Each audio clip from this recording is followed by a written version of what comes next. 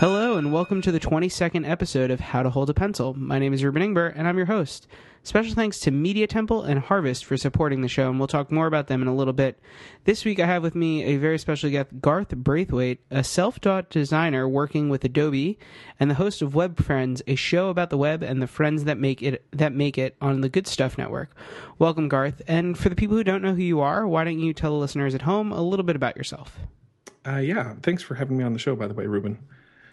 So I'm a designer and a developer at Adobe. I've kind of done just about every type of design and development that you can for the web. I've done in-house and product design and product development and agency work for a time. And yeah, right now I'm at Adobe doing some fun stuff. And I've bounced around even a little bit within Adobe. I spent some time working within the XD organization, which was a lot of fun, it's the design organization within Adobe. And right now I'm on the web platform team. I've worked somewhat in tooling, worked on a framework called Topcoat, and now I'm working on a new project that we're kind of figuring it out what it is still. So I don't have any news really to talk about on that front, but it will be good, I assume.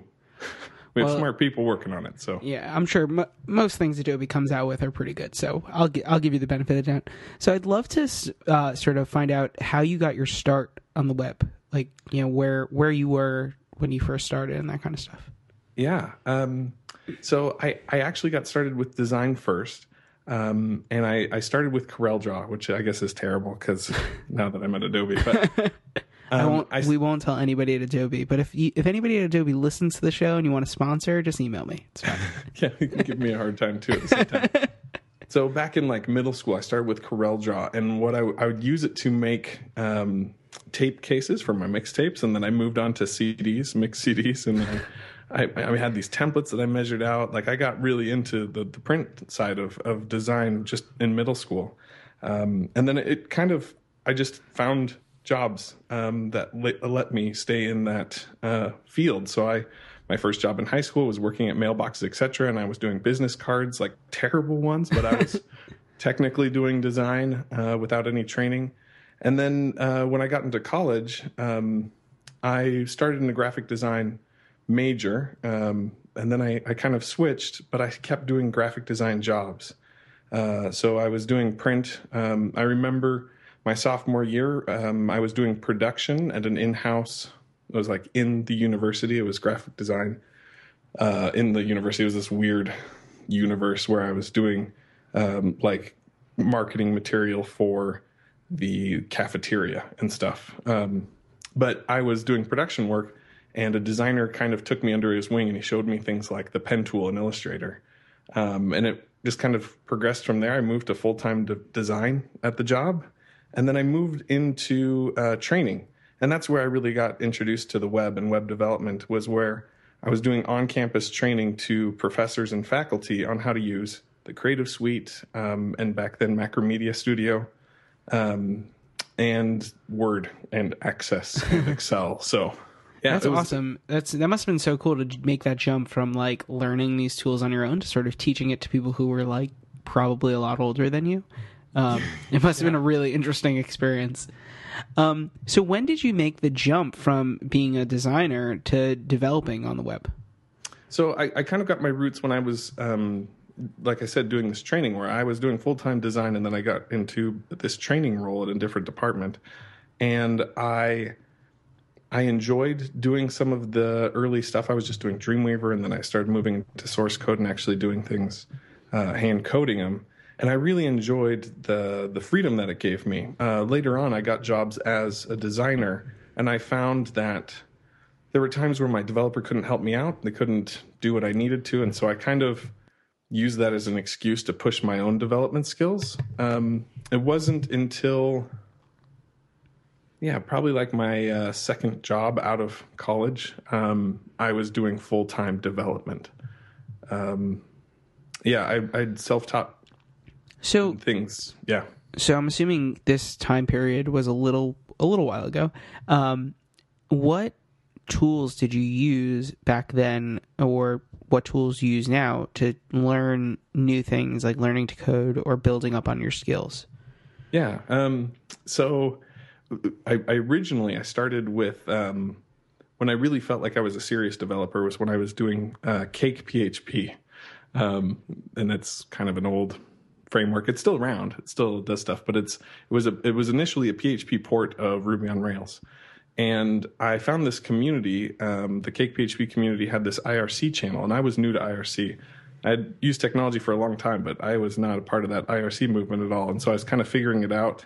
And I found it super helpful to have people in a room that were really just there to answer questions. And so that's like one of my main tools that I still use when I'm having problems. It turns out there are just a lot of people in IRC and Freenode who all they want to do is kind of help people out and help each other. It's a great place to find help and to be a part of a community. I couldn't agree more. I mean, the web community in general, not just on IRC, which I've dabbled in a little bit, but like literally for any language or coding or whatever it might be, there's a community out there for you to find, whether it's an IRC chat room or it's a meetup in real life or it's a Facebook group or something else. There are people willing to give you free advice and free help, and I think it's amazing. And as soon as you have the opportunity to give back to that community, I think it's equally as good. So when you first started building things on the web, you know, confidence is really important, and obviously you were kind of thrown into it really quickly. But how did you build the confidence to build anything on the web and to keep pushing yourself forward? So I had a goal, and I still have it, to learn a new. Now I just say something. It used to be learn a new language every year. And so for a long time I was doing PHP, and then I was doing Flex and ActionScript, and this is way back in the day. And I've moved on since then, done Python for a year, and I did Node.js.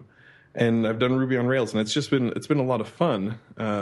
But I don't feel like I've actually learned something until one, I've built something with it. That's the first step, something substantial. And it's even better if I can build something for someone else, because I can kind of let myself kind of justify my weaknesses or my mistakes that I made. I can just kind of gloss over them. But when you're building it for someone else or with someone else, I hold myself to a higher standard. And then the last one is I have to do something to teach somebody else. And oftentimes that's speaking at conferences. I have done books, and I've done video tutorials with people like O'Reilly. And that's when I feel like I've actually arrived, and I feel like I can have the confidence at that point to start applying to jobs and say, yes, I am a blank developer or designer that is capable of doing whatever, is when I actually not only have done it, but have been able to teach someone else. So this idea of learning a language in a year, I think, is fantastic. I think it's very similar to previous guests like Jennifer DeWalt, who decided she was going to build 180 websites in 180 days to learn how to be a developer. But obviously, you know, every day learning or trying to learn something new is difficult. What, through that year that you're learning either PHP or Ruby on Rails or Node, whatever it might be, what kept you motivated to learn? This is probably terrible. I had a really bad first employer, like really bad. To the point where everyone should have a bad first employer story. Yeah, they really should, right? And it makes you stronger. It was just a crazy place to work. It was a real estate agency, and I was like the only designer, developer, marketing department person in the entire company. And I was not understood. I didn't even understand myself very well at that point. I was fresh out of college and doing something that I didn't really go to school for. And when the company went down, it really went downhill to the point. This was in Vegas, so the bubble popped, and all the funding went away, and all the customers went away, and overnight our jobs were gone, and we had no warning even. There were some red flags that I probably should have been aware of, but I was kind of naive. And you can't Monday morning quarterback on it. Yeah, and from that experience, I have this fear that I will not be needed by my employer at some point, and it's just always kind of stayed with me to the point where I am not happy just doing what I do. I have to do something more, knowing that someday I'm going to need to have more knowledge than I currently have now. So it really is a driving force. And I absolutely love my employer right now. I love Adobe. But I've come to realize, and I've talked with Tim Smith about this, that ultimately Adobe has to take care of Adobe. And if I can't fulfill their need, if I'm not bringing in revenue, they should get rid of me, to be honest. Like, they should move on. But hopefully I can keep myself relevant and I can have skills that they need. If not, I've got skills that other employers need. So, yeah, it's this weird itch and fear that I've got inside myself. That's a really fantastic way to describe your motivation, and it's really a great way to stay motivated. But I want to, for somebody who is just starting out, who doesn't necessarily have that experience that, they lost their job or whatever, what advice would you give to them to keep them motivated to learn either coding or, how to do Photoshop or whatever it might be? What piece of advice would you give them? I would say that I've come across this a couple of times, but it is not about how fast you can do things. I really get down on myself sometimes when I'm learning something new and I just don't feel like I'm a master of it within a month. Like I get like, oh, this is so hard. Why am I even doing this? But I feel like it's more important to consistently continue to try to improve. In the long run, it's about persistence more than it is about speed when it comes to learning and doing something new. I have seen some amazing designers pick up hard coding skills mainly because they just didn't give up. And then I've seen some fantastic designers who, after barely trying, have decided that coding's stupid and they move on. So, like, it really is a matter of, and I don't want to say like keep a positive attitude, you can do it. It's more about like just blindly persisting and give it enough time where you can feel like you can make a real judgment on whether it's something you want to do or not. Giving it enough time, I think, is one of the things that a lot of people don't realize. A lot of people think like, oh, I'm going to learn how to code. It's, I'm going to do it, 1 hour a day and it's going to be fine. And if that's all you can give it, that's fine. But it's about, you have to be persistent. You have to keep going and you have to not drop the ball, because I know from my own experience, I had several false starts where I was like, oh, I'd spend 2 weeks and I'd, do all this work, and then 6 weeks would go by and I wouldn't touch a thing, and you kind of forget all of that. And it's sort of like when you come back from summer break, you got to be retaught a bunch of things you were taught at the end of the year. So I want to just take a quick break and talk about our two sponsors for today. And the first one is Harvest. And Harvest is a great tool for tracking time spent on client projects. And as soon as you start working with clients, it's so important to start tracking your work, because even if you're not charging by the hour or anything, but it's important to know how long things take you. And Harvest has been an incredible tool for me. It enables you to work from anywhere by starting a timer on the web, on your desktop, on your iPhone or Android. It's effortless to really start a timer no matter where you find yourself plugging away. Check out Harvest at getharvest.com before the year slips away. And after the 30-day free trial period, use the code PENCILHOLDER in all caps and receive 50% off your first month. Thank you so much to Harvest.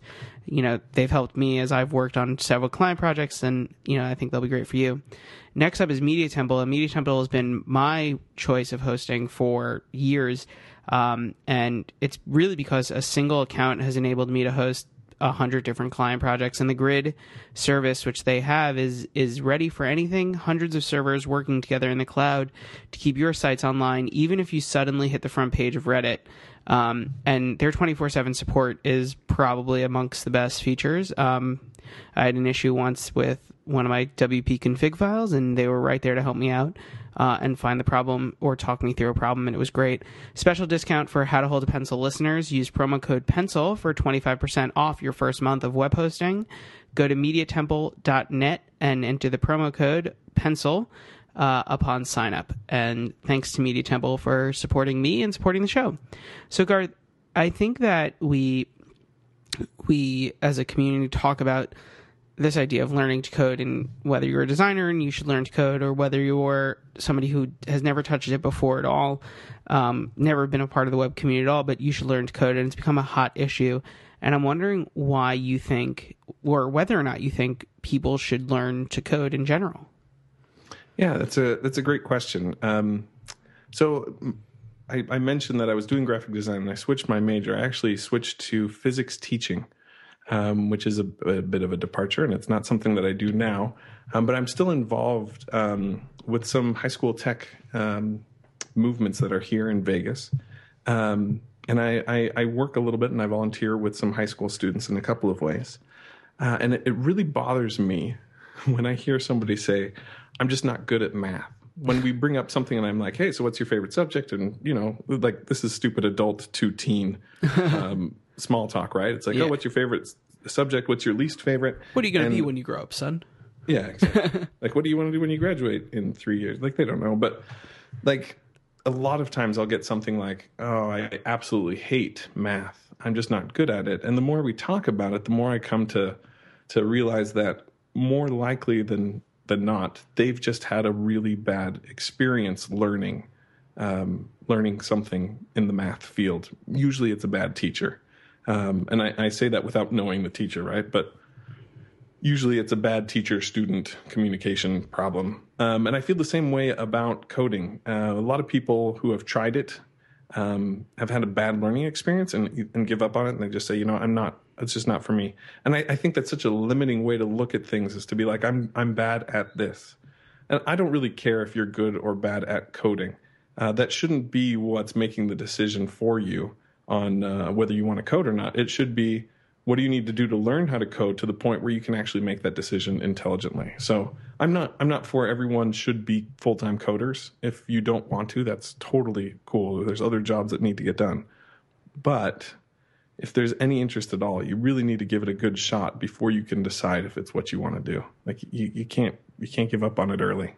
So for someone who is just getting started and they say, hey, they're sitting down at their computer or they're thinking about learning to code or learning to design, where would you guide them to get their start? Like what steps do you think someone just starting out should take to get the ball rolling? This is a good question. And I started learning before we hit this learning phase that we're in now, where we have all these online services that provide learning. And there's some great ones out there, and I can't, the problem is I can't really fully endorse them from the learner's perspective because I didn't learn that way. I would ask around and find out what people are doing if you want to look into those. But something I could recommend that did work for me is get involved in the community as early as possible. Like, go find your meetups. Find ones that you're interested in. Tell them, you know what, I'm looking at learning how to do X, Y, or Z because I want to accomplish this task. And try and find mentors. I found that the community is full of people who are willing and just actually desirous to mentor other people. It's something that they enjoy doing. And I'm one of those people now. But I still, when I'm learning something new, I look for somebody who is smarter than me and who's willing to be available to bounce ideas off of. And then finally, I would go to conferences, find good ones that you're willing to invest in, and go to attend at first and look forward to speaking at them in the future. See what you need to do to be a speaker instead of just an attendee. So you talked about earlier about, learning different languages every year as a goal of yours. How do you pick the languages you want to learn? Is there a system, or do you just say, oh, Ruby on Rails is popular, I've heard it a lot, let me learn that? Or is there some sort of system that you have to pick them? There's a little bit of that. Like there's the whole mentality. And I would love to know how you would guide somebody to sort of picking where they should go to learn. Like what languages should a beginner go towards and stuff like that. Yeah. So there's the mentality of like you can't judge a book by its cover, and the same thing applies to languages. But on some level, you have to judge them by the cover before you invest your whole life into learning them, right? So oftentimes I base some of my decision on people that I trust and what they enjoy doing. That's what happened with Ruby on Rails and with Node.js, and it's funny because I have two different close friends that have two very different opinions on both of those. And so, yeah, they're nice to have around, again, as mentors. But you'll get conflicting opinions. So you kind of have to make the choice for yourself on some level. Yeah, most people will start evangelizing on a specific language that they know. Like, oh, I'm a Ruby on Rails developer. You must learn Ruby on Rails. Yeah, and if you have a great mentor, if the person who's evangelizing also seems to be the approachable, friendly type of person who would be willing to mentor you, then that is great. As far as figuring out, like if you're brand new, what you want to do, I would look at what's your end goal. Like if you have a job in mind, specifically like if you have a job at a company that you want to join, I would go and look at what they're looking for in their developers, figure out a little bit, do some future thinking. Be like, hey, I want to work at GitHub. Well, GitHub is a Ruby on Rails shop, so you should probably invest some time in Ruby on Rails. And maybe along the way, it might take you a while to get to the point where you are Ruby on Rails or you're GitHub level, but you'll find jobs along the way that'll help you build that experience to get to that point. So, obviously, you've been on the web for a long time. If you could go back to yourself at the very beginning, what would you tell yourself? I would tell myself to get involved in open source projects earlier. It was something that I did get involved in. It took a little bit of time. But the greatest learning that I've had, that part of that thing where I say I have to do something and then teach it, I find that in open source communities and open source projects, there's a lot of room for that. And especially with the advent of GitHub, there's this huge explosion of the availability of collaboration tools, especially in coding. I've actually worked on a project with Tim and a couple of other people called Open Source Design, and I'd love to help designers get more involved in the open source process and open sourcing some of the stuff that they do, whether that's to learn to code and to be involved in open source coding projects from a design perspective, or whether that's actually collaborating as designers in the open. Open source is something that has interested me since I've started on the web a few years ago, and it's something I just wish that I was involved in, and I wish I could get into it. So what's your favorite thing that you've worked on? Ever? Yeah. That's a good question. That's a really hard one. I really enjoyed. I spent a year working on Brackets as the designer. Brackets is an open source HTML, CSS, and JavaScript editor that Adobe has been playing around with, has been working on. And I was the first designer on that project, and that was a lot of fun because it was my first chance to be a designer on an open source project. And a lot of the experiences that I had there actually led me to create the open source design.is blog, or I don't even know, a website, I guess we'll just call it, because it has some articles on it and some resources. But right now, that's my favorite thing to play around with is this open source design.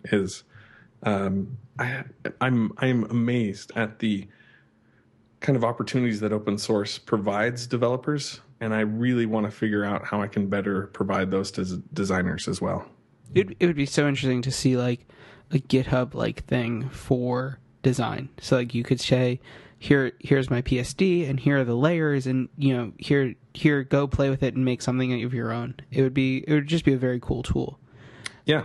And we have some movement in that direction. I mean, Dribbble has Rebound, which is an attempt at that. And there's a couple of different things that people are trying to do. But you're right. There's definitely some need for the tooling there. Yeah, I mean, it'll come. I believe that it will come.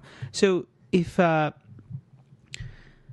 for that person who is listening to the show who is a designer right now or is designing, in their closet, they're making band posters or whatnot, what would you tell them to sort of help them make the leap from making those, random flyers for friends to doing it as a full-time thing?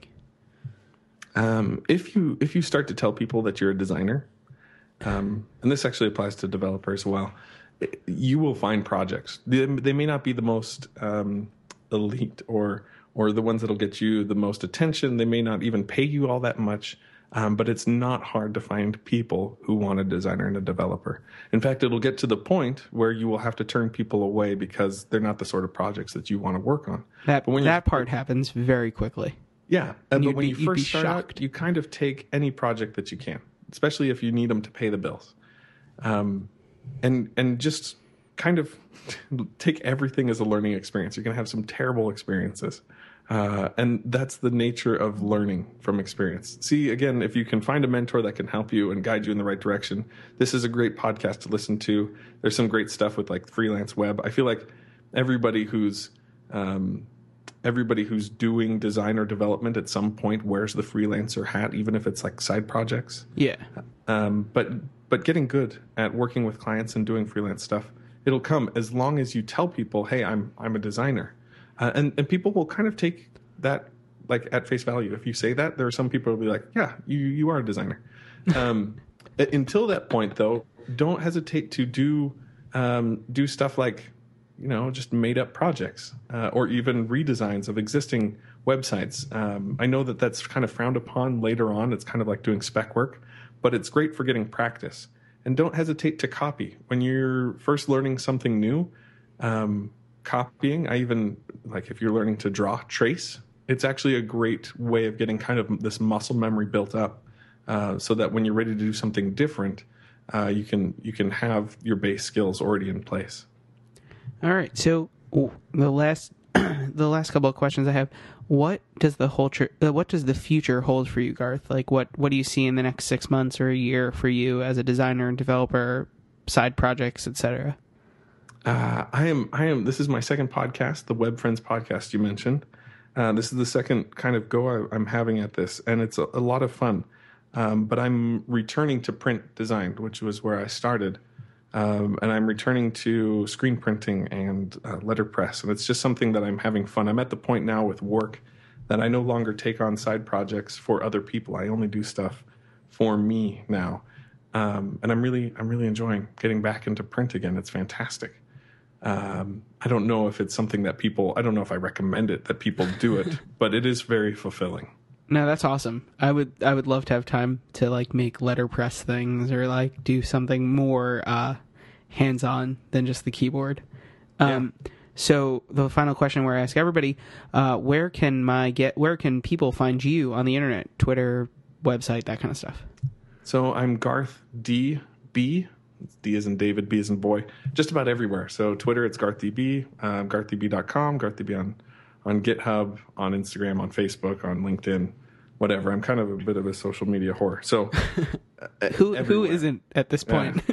Yeah. I sign up and I'm like, I don't even know if I like this, but I got to get my handle. Yeah. So yeah. And I'm totally down to help mentor people. I'm not the most knowledgeable person in the world, but I am happy to help out. So if anybody wants to reach out and need some help with a project, I always give free advice. And I'm happy to help wherever I can. That's awesome, Garth. And I really hope that somebody takes you up on that offer because I think finding a mentor is probably one of the most important things you could do when you're learning to code or learning to be a designer. So I want to thank Garth for being a guest on this week's episode of How to Hold a Pencil. You can find some show notes to things we talked about at www.howtoholdapencil.com. You can follow the show on Twitter at Hold a Pencil. You can follow me on Twitter at Ruben Ingber. That's REUBENINGBER. Special thanks to Media Temple and Harvest again for supporting the show. The guys there are great. And I will see you all next week.